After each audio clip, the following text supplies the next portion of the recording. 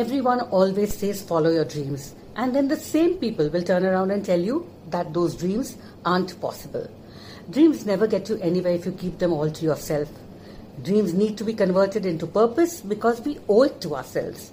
We have to dream, believe, accomplish, and repeat.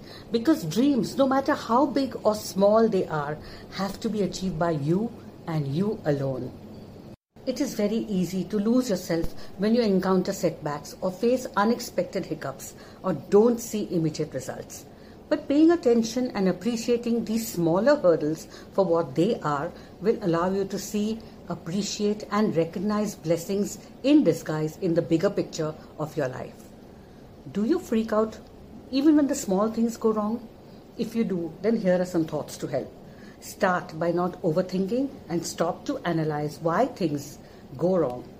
Make peace with the outcomes. Please don't exaggerate everything and please readjust your perspective. And when you accept the setbacks as a part and a fact of life, you will get through them with ease.